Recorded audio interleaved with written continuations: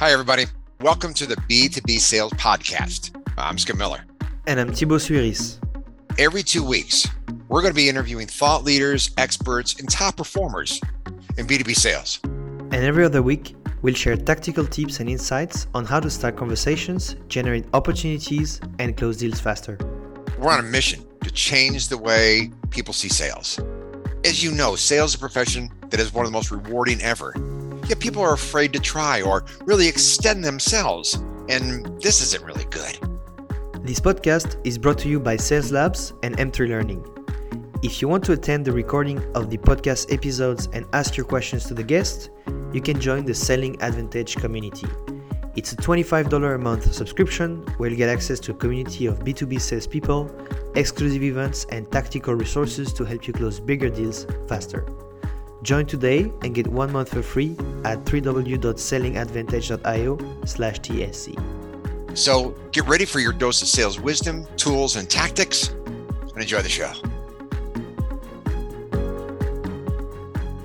Welcome everybody to this Sales Development Talk episode with Darryl Praill. So Darryl, super excited to have you on the show. We're going to be talking about a very interesting topic. I've seen a post about that, and I thought you'd be the perfect person to discuss about it. And it's really going from CMO to CRO, so Chief Marketing Officer to Chief Revenue Officer. So welcome to the show, Darryl. How are you doing? I'm doing fantastic, sir. How about yourself? I'm doing great. A lot of things, I'm working on right now. So I'm really happy we could get the time to talk today. Fantastic. Well, I'm looking forward to today's conversation. It's a fun conversation. It's something that rarely happens, but it is happening more and more. So, hit me with your questions. What do you want to know? Let's have some fun. And by the way, I do go off topic sometimes. I like to talk, right? So if I'm talking too much, my friend, just yell at me and I'll come back on topic. Don't worry, I will, but it should be fine. Sounds good. Tell us more about your background. That's what I like to ask before. Who are you? Who am I? Okay, so this is always a trick question, folks, right? Because if you don't answer it right, they judge you. So just so I have to start off with the requisite. I am a father. I am a husband. I have 2 kids, a beautiful wife of over 30 years marriage, and a wonderful dog who's a standard schnauzer whose name is Velvet. So that's the home life. But who I am professionally, currently, I made a change a few months back. I am the Chief Marketing Officer of Agorapulse. Agorapulse is one of the top 3 social media platforms in the world. But beyond that, I am a fellow who began life as a computer programmer, decided that he would go into sales, and selling photocopiers door to door. Welcome to Sales 101, where they throw you in with 0 training and you sink or swim. And then went back to coding because I sank. And then went from there to doing coding, to product management, to product marketing, to marketing, back to sales. And so I went this yo-yo back and forth from sales to marketing over my career. Ultimately, I've been a vice president of sales multiple times. I've been a VP of marketing multiple times. I've been a CMO multiple times. And I just wrapped up 5 years as a CRO at VanillaSoft, one of the top sales engagement platforms in the world. So I like to think of myself as a revenue person. So there you go. That's my long-winded answer. I like that, a revenue person. And that's interesting. The kind of like jumps, and the move you did from coding to actually selling, and then now you're back to kind of, you could say, selling and revenue and kind of the whole overarching kind of subject. So I'm really curious to know about your experience at VanillaSoft. Sorry. So I remember when I started, seeing you pop on LinkedIn and everything. You were CMO at the time. You were doing a lot of content. You have a big personal brand, so you're really famous over there. And then you kind of became CRO, and I was like, oh, that's an odd move, CMO to CRO. It's like, it was very interesting. So can you tell me a bit more of what were your responsibility when you were CMO and how that changed when you became a CRO? Sure. So when I was CMO, I had the classic, everything you might think of in a marketing function reported to me, whether it be demand generation or it be industry analysts in communications, or thought leadership and branding. I had a large team. I had a large budget. And the whole point, at the end of the day, I was measured by pretty much one thing: how much how many leads did I contribute, and or how much revenue did I actually directly bring into the company as far as top of funnel, pipeline, sales qualified, so MQL, SQL. That was how I was measured. That was my goal of my mandate. The challenge I had in the CMO role was, while I had a big budget, my budget was tiny in comparison to my competition, who I had two major competitors, companies your audience have heard of. One's called SalesLoft, one's called Outreach. And they had raised hundreds of millions. Outreach had raised ultimately in the end, I think over $500 million US. So that, we had never raised any money. So I had a large budget because we were doing very well, but you still can't outspend the competition. So you really had to get guerrilla in your marketing tactics, which is when you would have seen me starting to be more prolific on social media, because that was a channel, social selling, thought leadership, that didn't cost a lot of money as far as versus say a Google pay-per-click or a trade show, being a premier sponsor, etc. So that was the tactic there. And then when I became CRO, and we'll get to the whole story. They gave me all of sales and all of marketing. So when it's the funny part is, so when you mention the word CRO to a lifelong marketer, they're going to think conversion revenue optimization, making sure that you let the landing pages convert better. But CRO, Chief Revenue Officer, typically you'll see either they own sales and marketing or they own sales, marketing, and customer success. That's kind of the idea. And the idea is that they really own it from lead to cash. That's the whole process that they own, and they can control the whole. They make sure that the buyer's journey, the experience that the individual goes through, is consistent throughout. And that all the systems are integrated and all the systems are optimized. And it's just a wonderful, delightful thing. So that's what happened. But of course, what precurses all that is usually a moment in time when the previous head of sales, for whatever reason, was deemed to not be, meeting the goals and expectations of the company, and they needed to make a change. So to set the stage for you, at that point in time, most companies, they either replace the head of sales with another head of sales, or they bring in a CRO who says they own all of sales and marketing. So that was the stage. That's what literally happened with me, by the way. And there's a funny story about that, and I can get into if you want to, but there you go. Okay. And so, that's interesting on that end. So basically you had to take care of everything, revenue. So, so was it like that you had to do CMO, and then suddenly you had like, okay, this whole new job you had to do and keep doing all the CMO stuff, or, Okay. Did you so have the short answer there is yes. All right. The short answer, I had to do everything. Excuse me. Which means you have to staff accordingly. You got to have good staff. Good go-to like a support team to really make sure that you trust. Because, for example, when all of a sudden they say, "Hey, here's sales," you now have it too. All of a sudden, I'm going to give sales a lot of love and attention because I'm their new boss, which means I'm going to basically ignore my marketing crew for probably 6 months at least. So they better be ready to run on an autopilot and know what's expected of them, etc. What was interesting is how we got there. So not everybody understands this. If you've never been a senior revenue leader, whether it be sales or marketing, which is a portion of our compensation, like sales reps, is variable, which is it's performance based, right? So if you hit these goals, you're going to get a bonus, commissions, call it what you will. And that was the same case in marketing. The challenge I had was part of my bonus was tied to actual revenue. So, and the issue we had was I was delivering the MQLs, the marketing qualified leads, that both sales and marketing and company leadership agreed was a defined MQL. In other words, we had, whether it be revenue or size or all those attributes. And then they weren't closing, at least not in the way that I was happy with, and not in the way that the company leadership was happy with, which means I wasn't getting my variable compensation. Because it wasn't the MQLs that I brought in, it was the deals that closed, but I was held captive by the sales team. If they sucked, I got nothing. If they were good, I did well. So what preempted all this was like a year before they came to me with the offer, I went in and talked to my CEO, and I expressed my displeasure that my compensation, my variable compensation, was being impacted negatively because of something that was outside of my control. And I said at the time, if you're ever looking to make a change, I know you're working on trying to fix the situation.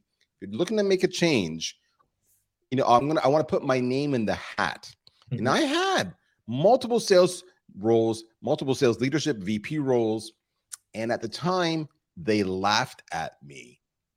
And they laughed at me because I was the marketing guy. So even then, it wasn't like they came to me and they said, "Oh, Darryl, let me embrace you."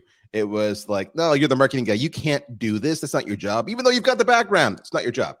So you want to know why it's an odd, occurrence? That's one of the reasons. There's a lot of existing stereotypes out there. Okay.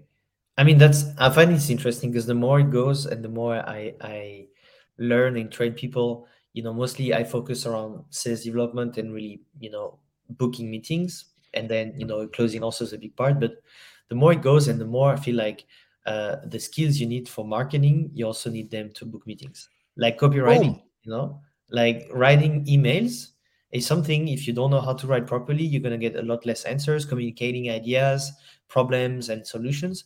And I think marketing teams are really good at that. And we just separate sales and marketing, and we have this thing called sales and marketing alignment. But often the skills that we need for the jobs are very similar. They are so similar. It's scary. So I'll give you an example. We recently just had a marketing global retreat in marketing, which was we brought in my whole team from around, the whole everywhere you can imagine. And we said, let's just spend a week together. The first time since pre-COVID. Yeah. And part of that, what we're doing was we're talking about messaging and a call to action. So whether I'm doing an email invitation, or I'm doing an ebook, or I'm doing a live stream or a webinar or a podcast, there's always messaging and there's a call to action. And I want you to do something. Ideally, I want you to buy my product, but we'll get there. And what did I do when I did this? I actually went up and I showed sales videos. I showed, the whole idea of sell me this pen. It sounds stupid. Room full of marketers. And I went up to them and I just picked them out of the room and I gave them a pen and I said, "Sell it to me." And they were like, "What?" I said, "Sell me this pen." And they were, "Well, we're marketers." And I'm like, "No, you're not. You're there to educate and inform and handle objections and anticipate, and then ultimately have a call to action. Maybe the call to action is just to sign up or download." I said, "But you're no different than sales. Sell me this pen." And what would every one of them fall into the trap of? Well, this is a nice pen. It writes really smooth. It feels good in the hand. They're feature pitching, right? Yeah. And then we got in the whole, I showed the video of, always be closing. Was it Victoria, or whatever it was? And anyway, it was the whole idea of, in that scene, which is a classic movie, they have always be closing, but hey, you guys, you're sales, you're not closing. But look at this over here, the second part of that scene. It's AIDA. It's attention, interest, desire, action, AIDA. That's what they're trying to tell you how to structure your sales call. That's how you should be structuring your email. That's how you should be structuring your social media posts. That's how you should be structuring a landing page abstract about why to join this webinar. It's whether it's AIDA or TTT or, all the other formats out there, but you get the idea. It's formulaic. Messaging, sales, marketing, format, syntax, understanding, connecting with the buyer, anticipating, reacting, responding, earning trust, developing a relationship, progressing the deal. It's the same. It's 1,000% the same. The only difference is one is top of funnel, one is bottom of funnel. That's it. Yeah. I really like that. I think it's you explain it really well. And it's funny, this AIDA and ABC. AIDA is like, we still use it to that day. So it seems like, these are really old concepts that we've been always using. And if you think about, for me, I love, infomercials in the US where they have this black and white, that's the problem, and then that's the solution. And then you have like, all these kind of ways we capture prospects' attention with problems. And very often in marketing, if you go to any website, they talk about how we can maximize, make more, and, like book a demo and everything, when you should actually talk often more about what's the problem you're solving. And so it's funny you say that, because that's another thing that I've done before in the past on the marketing side is I've actually made fun of, if you talk about infomercials, for those of a certain age, you will know of Vince, the ShamWow guy, or he sells a ShamWow, it's just a little, to chamois, a little thing to wipe up water or spills. But he had another one which was a celery chopper, or It's vegetable chopper. Yeah, chop. You got it. Yeah. And if you listen to his messaging, it's epic and it's all tight and constrained, and you're engaged. And I'm like, be more like Vince. Don't go to jail like Vince, but be the messaging like Vince. Yeah. That's like, he nails it, right? It's entertaining, it's engaging. You just want to say, take my money. And that's marketing and that's sales. And it's incredible. So I love that you brought that up. No one's brought that to me in years. So well done, my friend. Good. Let's go back to your experience at becoming a CRO from CMO. So in your post, you said that was one of your toughest professional years. Can you tell us what? Oh God. I'm in therapy, brother. No, I'm not. I'm not. That's just, it's just how scarring it is. It was a tough year. It was the hardest year of my life. And it's funny because I'm going through the exact same situation now. And it's all share all this at Agorapulse. Only not as the head of sales. I am the head of marketing, but I do own inside sales, the SDRs, etc. So I still own a lot of the sales team. And the reason it was tough was because both Agorapulse and VanillaSoft had the exact same situation, which is they were historically a company that was fed by inbound leads. So make a lot of content, do a lot of events, do a lot of activities where you can get found organically. You get a lead in, and then the sales reps, the marketing team qualifies it, and then sales picks it up from that point in time, and away you go. I called, because I'm gonna anger a lot of your audience right now. For many of those organizations, I call that order taking. You're not actually selling. You're taking a lead that you didn't find, that you didn't prospect. It's come to you. It's got a high intent signal because they were probably doing a Google search, or they consume multiple pieces of content. They're very familiar with you. They've already been educated by the marketing team. And they've already put their hand up and they said, yeah, I may be interested in your product. And you're simply you're calling them, you're answering their questions. You're not necessarily selling them. You're just answering their questions. And then you're saying, give me your credit card. I'm simplifying it. But that's a very common sales model. We had that at VanillaSoft. We had that at Agorapulse. The minute you want to go and do a couple things, you either want to increase your average selling price, or you want to go up mid-market, maybe from SMB to mid-market or mid-market to enterprise. The only way you can truly do that is by having an outbound sales team, not an inbound sales team, an outbound sales team. And when you have an outbound sales team, that means you need to now physically start, for the first time in your life, prospecting, where we say, here's a list of your people. This is your ICP, your ideal customer profile. These are your target personas. Maybe in the VanillaSoft case, I would sell to a head of sales, I would sell to a head of marketing, and I would sell to a head of rev ops. So those are your three core personas. And maybe you want to talk to a CFO because there's a financial angle. So there's at least 4, maybe a CEO, that's 5, maybe a user, that's 6, multi-thread the account, away you go. This is a bunch of people who have never sold in their life. They do not know how to pick up a phone or send an email that engages a cold prospect. And then when they get them on the phone, they panic and they fall back into old habits, which is feature dumping, because on an inbound model, that's what it is. So why was it the hardest year of my life? It was the hardest year of my life because of the following reasons. Culturally, the company was wired one way. I had to wire it the complete opposite way. To do that, you're going to actually end up losing a large portion of your sales team because they just simply will not make that transition. They're just not able to do it. But you have to go through the process and the pain of giving them a chance to succeed. And then in the process, you're constantly coaching them, which means now you're bringing in things like, this is how you sell. So for example, when I took on the CRO role, I did it on one condition, which is 2 conditions, 3 actually. 1, I built a RevOps team. 2, I built a sales enablement team to coach and train the people. So RevOps was for systems and measurability. The sales enablement was for training. And the third is I can hire these people anywhere in the world, no matter how, just kind of one of the best. And what you end up doing is trying to put in all these systems. So now you went from order taking, where it's like, I'll answer your questions, you give me your credit card, to saying now we have to actually do this proper discovery, like MedPick or Spice or whatever your system is. And people just want to jump past that because they want to get to the demo. They don't understand that a demo only makes sense if it's addressing their needs. And the demo should be highly tailored based on what you get out of discovery. Yeah.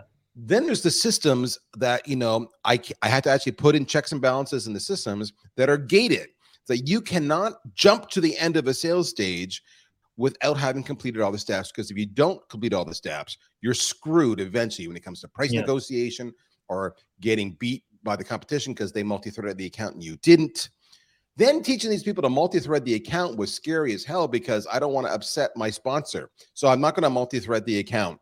So you go through this massive cultural shift, implementing massive systems, implementing massive process, investing a ton of money when they're looking at you saying, well, didn't we hire you for this?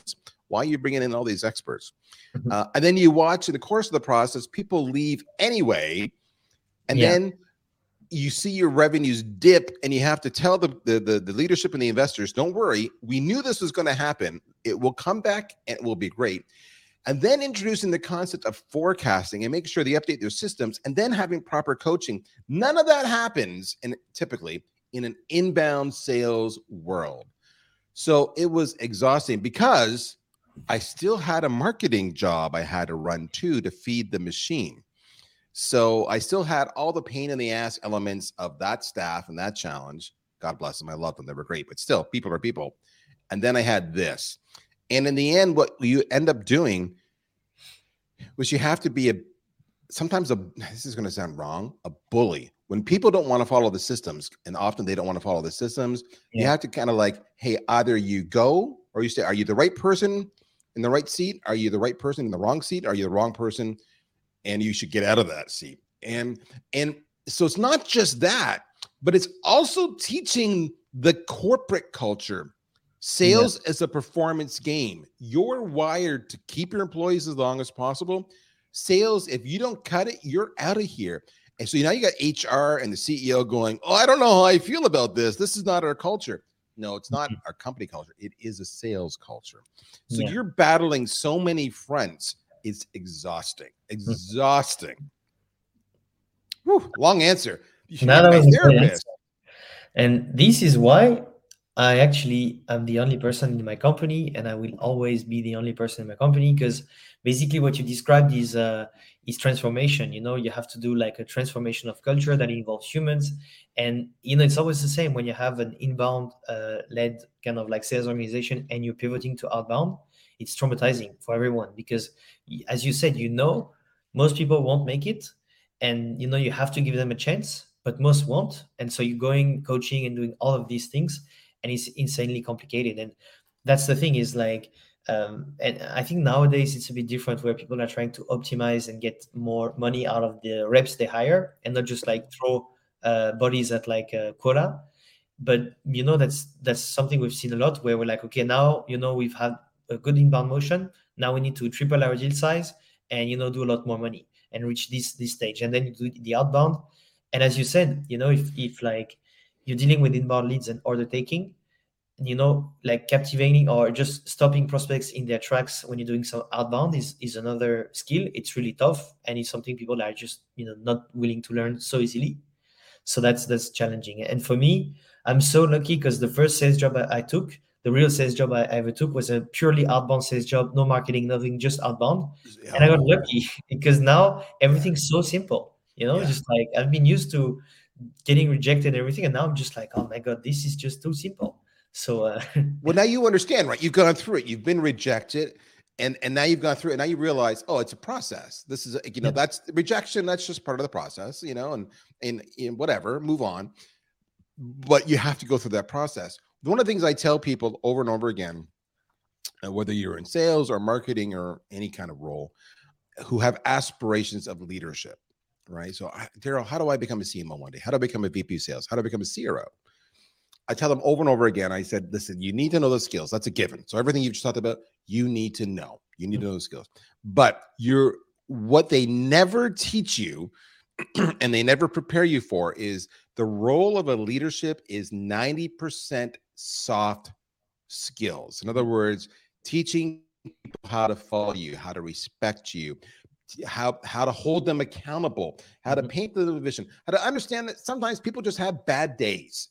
and to not yell at them or to know when to yell at them or when to encourage them. Yeah. It's all soft skills. And I look at my role here at Agorapulse. When I came here, they were so excited about my CRO background. And people are probably wondering, well, Darryl, why did you go back to being a CMO? I'll answer that question in a moment.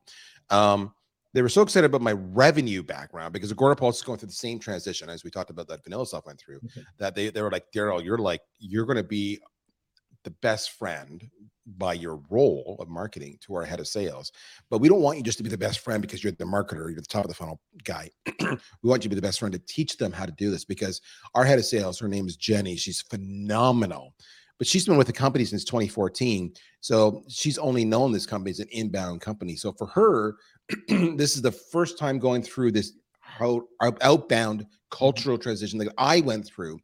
And I have warned her from the very beginning, this is a bitch. This is hard as hell. You're going to cry. You're going to doubt yourself. You're going to get yelled at. You're going to get so stressed out. And she's like, yeah. And then as the years gone on, over and over again, she's like, oh my God, you were right. And I would tell her there would be these milestones.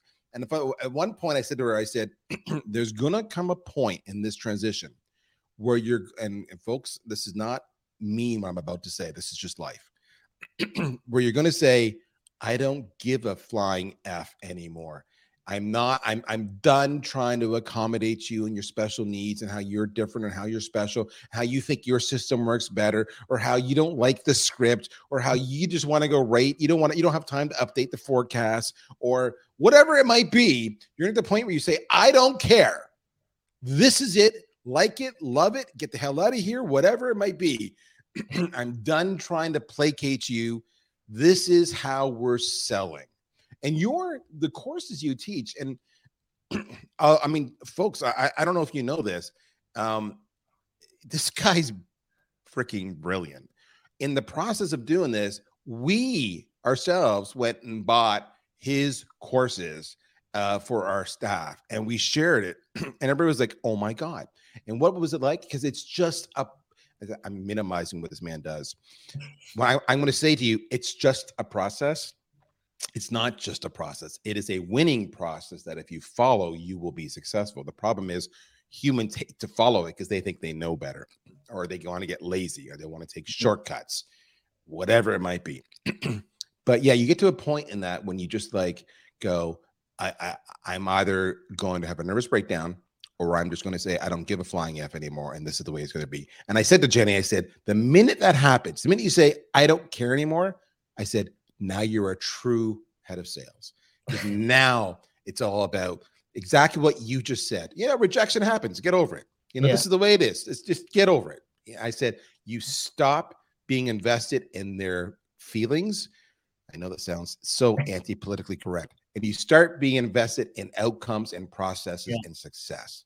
And it's amazing when you get past that stage and finally the staff and the sales team see it, then they go, oh my God, this is incredible. And you're like, why the hell did you fight me so much along the way? Because change is scary. And that's why it's a bitch of a year. I just want to let you know, now it's not for the faint of heart. Yeah, that's very interesting. You put like a really good explanation to a feeling I have, where for me, I mean, I've been always doing some outbound and like, it's just like kind of developing, you develop kind of a thick carapace into your professional, but also your life, your personal life, where you just like go with the flow, and things are sometimes not working as you want, and it's who cares? It's fine. It's just a part of it. Sometimes it's good, sometimes it's not, but just go along, enjoy the journey. And so for me, it's like really like I think outbound is a really great way for people who have really strong emotional spikes where they're like really happy and then really down. I don't know if it's good therapy, but just like it gets you to be grounded and be like, everything's fine. That's the process. So sometimes I should be sad, I'm not. Sometimes I should be happy, I'm not. I'm fine.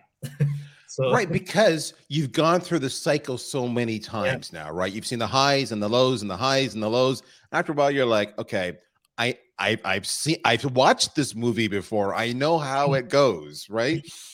And then all of a sudden, to your point, then you start becoming just middle of the road, just kind of, you're calm. And it's so funny because,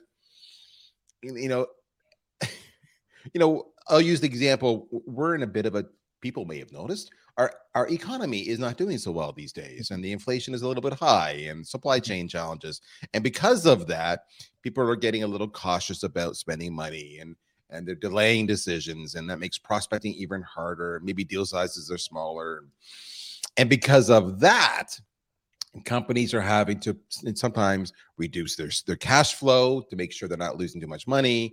Maybe even lay off people. That's just reality. It's that life experience right there in sales, as in any kind of corporation. Like, 6 months ago, I turned to my crew, everybody here that are Agora Pulse, including Jenny, my head of sales, and I said, you should have a plan in place. Just think about it. That says, if I had to cut 10%, 15%, 20% of my staff to reduce costs, where would I cut? I said, if you're going to replace somebody, if somebody is not performing and you have to get rid of them, I said, you may want to look at, maybe I don't replace them. Maybe I just wait a little bit. And so the answer was like, why? And why, Darryl? We have goals to hit and all this stuff. I said, because I've been here before. I've been through a few economic downturns. I can see on the horizon, this is what's going to happen. So just plan for it. That way it doesn't freak you out when all of a sudden we all go, okay, we have to cut 10%. Yeah. No one likes it, but that's the reality. And when you see it, you're like, yeah, okay, we have to cut 10%. I was ready for this. I know exactly what I'm doing.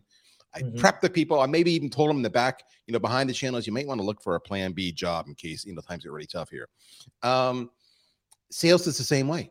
Once you see it enough times, you're like, yep, I get it. And it's so funny. The best example of that is prospecting, right? They're so busy closing business. And I have to say to them, don't stop prospecting. Don't stop prospecting. Pipe is life, because what's going to happen is you're going to suck it dry and have a great quarter and have nothing left in the tank. And you're going to just get a big fat goose egg in the next quarter. I said, it's a cycle. You always got to have pipe. You always got to be prospecting. And they don't understand that part. They get so excited closing that they stop prospecting. And then that happens once or twice. And all of a sudden, they go, okay, it's not going to happen anymore because it's in my control. Exactly. That's the beauty about sales. Everything's in your control. Exactly. At least, the input is in control, and there's always a kind of something that goes out of it, the output. And then, once you know your output, you can adjust the input and work on parameters. But yeah, it's about prospecting every day, consistency. And I always say to people, it's better to do 30 minutes every day than working 10 hours prospecting once a week or once a month. Just 30 minutes every day, do it for 30 days, then it becomes a habit, and it's a really healthy one to have. And I love that what you just said there, then it becomes a habit. That is the best piece of advice in this whole episode, folks. Then it becomes a habit. And it's true. It just becomes a normal. I tell people, they always, I don't have time, or I'm busy doing this. I'm like, you totally have time. You control your destiny. There's this wonderful basic tactic you can use in sales and in life called time blocking. So to your point, I just going to put 30 minutes every single day or an hour every single day, and that's my prospecting. And that time is blocked. I said, if you change your mind and let somebody schedule over that time block prospecting, I said, you gave up control. See, you have control. Sales is you have control. Just like the biggest thing I find with people is there's a lot of fears about sales, but it's the whole idea of rejection, right? And I don't want to do omni-channel outreach. I don't want to use the phone. I'll hide behind email. I might do social. I don't want to use the phone. Phone is scary. If I talk to a live person and they reject me, they yell at me, they call me names, I'm going to avoid that. It's rejection. And it's like, again, you have control on how you react to that. You can react to that you've been attacked, or you can react to that and say, okay, they're just not ready for this incredible good news that I have for them. And that's on them. It's not on me. That's on them. Maybe they're a bitter, angry person. Maybe they're under stress. Maybe they've got a bad home life. Maybe they're going through a divorce. Who the hell knows? I choose how to react to that. That's sales. That is sales. Yeah. The minute you stop choosing how you want to own your day, manage your process, react to circumstances, is the minute you fail in sales. The minute you say, I own this, I'm in control, I am accountable, I'm going to follow the systems that Sales Labs says I need to follow. That's the minute you have success. It's like following a diet. If you stop doing the diet, you're going to gain weight. Yeah. You stay on the plan, you lose weight. It's really simple. It's amazing how many sales reps fight that. Yeah.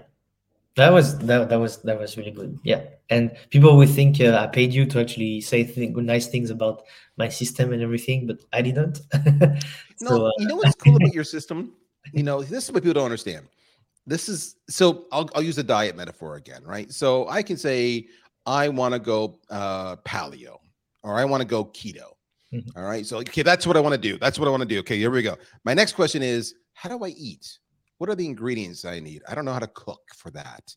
Oh, this is going to be hard. So you don't get stuck on the diet, you get stuck on how to actually do it. Mhm. And then often you fail because you just don't know how to buy the ingredients or where to find the ingredients or whatever it might be. Okay. That's what's beautiful about your system. It's like, okay, I want to be a successful salesperson, but what are the steps I follow? What should I do? That's what your system is. Your system says, we did the math, we did the work. Just do this. Trust us. And we're going to tell you along the way the challenges you're going to have. But don't worry, we got more steps involved to tell you how to do it. It's just follow the plan.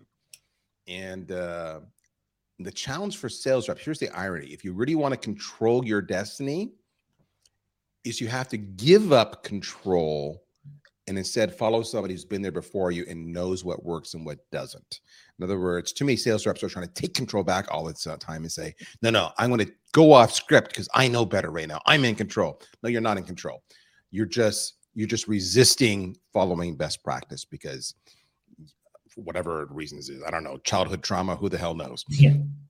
Follow the system. This is what it's all about. Absolutely. Good. No, that's great. And follow the system, stay consistent. So Darryl, that was a really, really good talk. If people want to hear more about you and ask you questions or anything, where can they reach out? Well, the best place is always LinkedIn. Darryl Praill is the only Darryl Praill out there.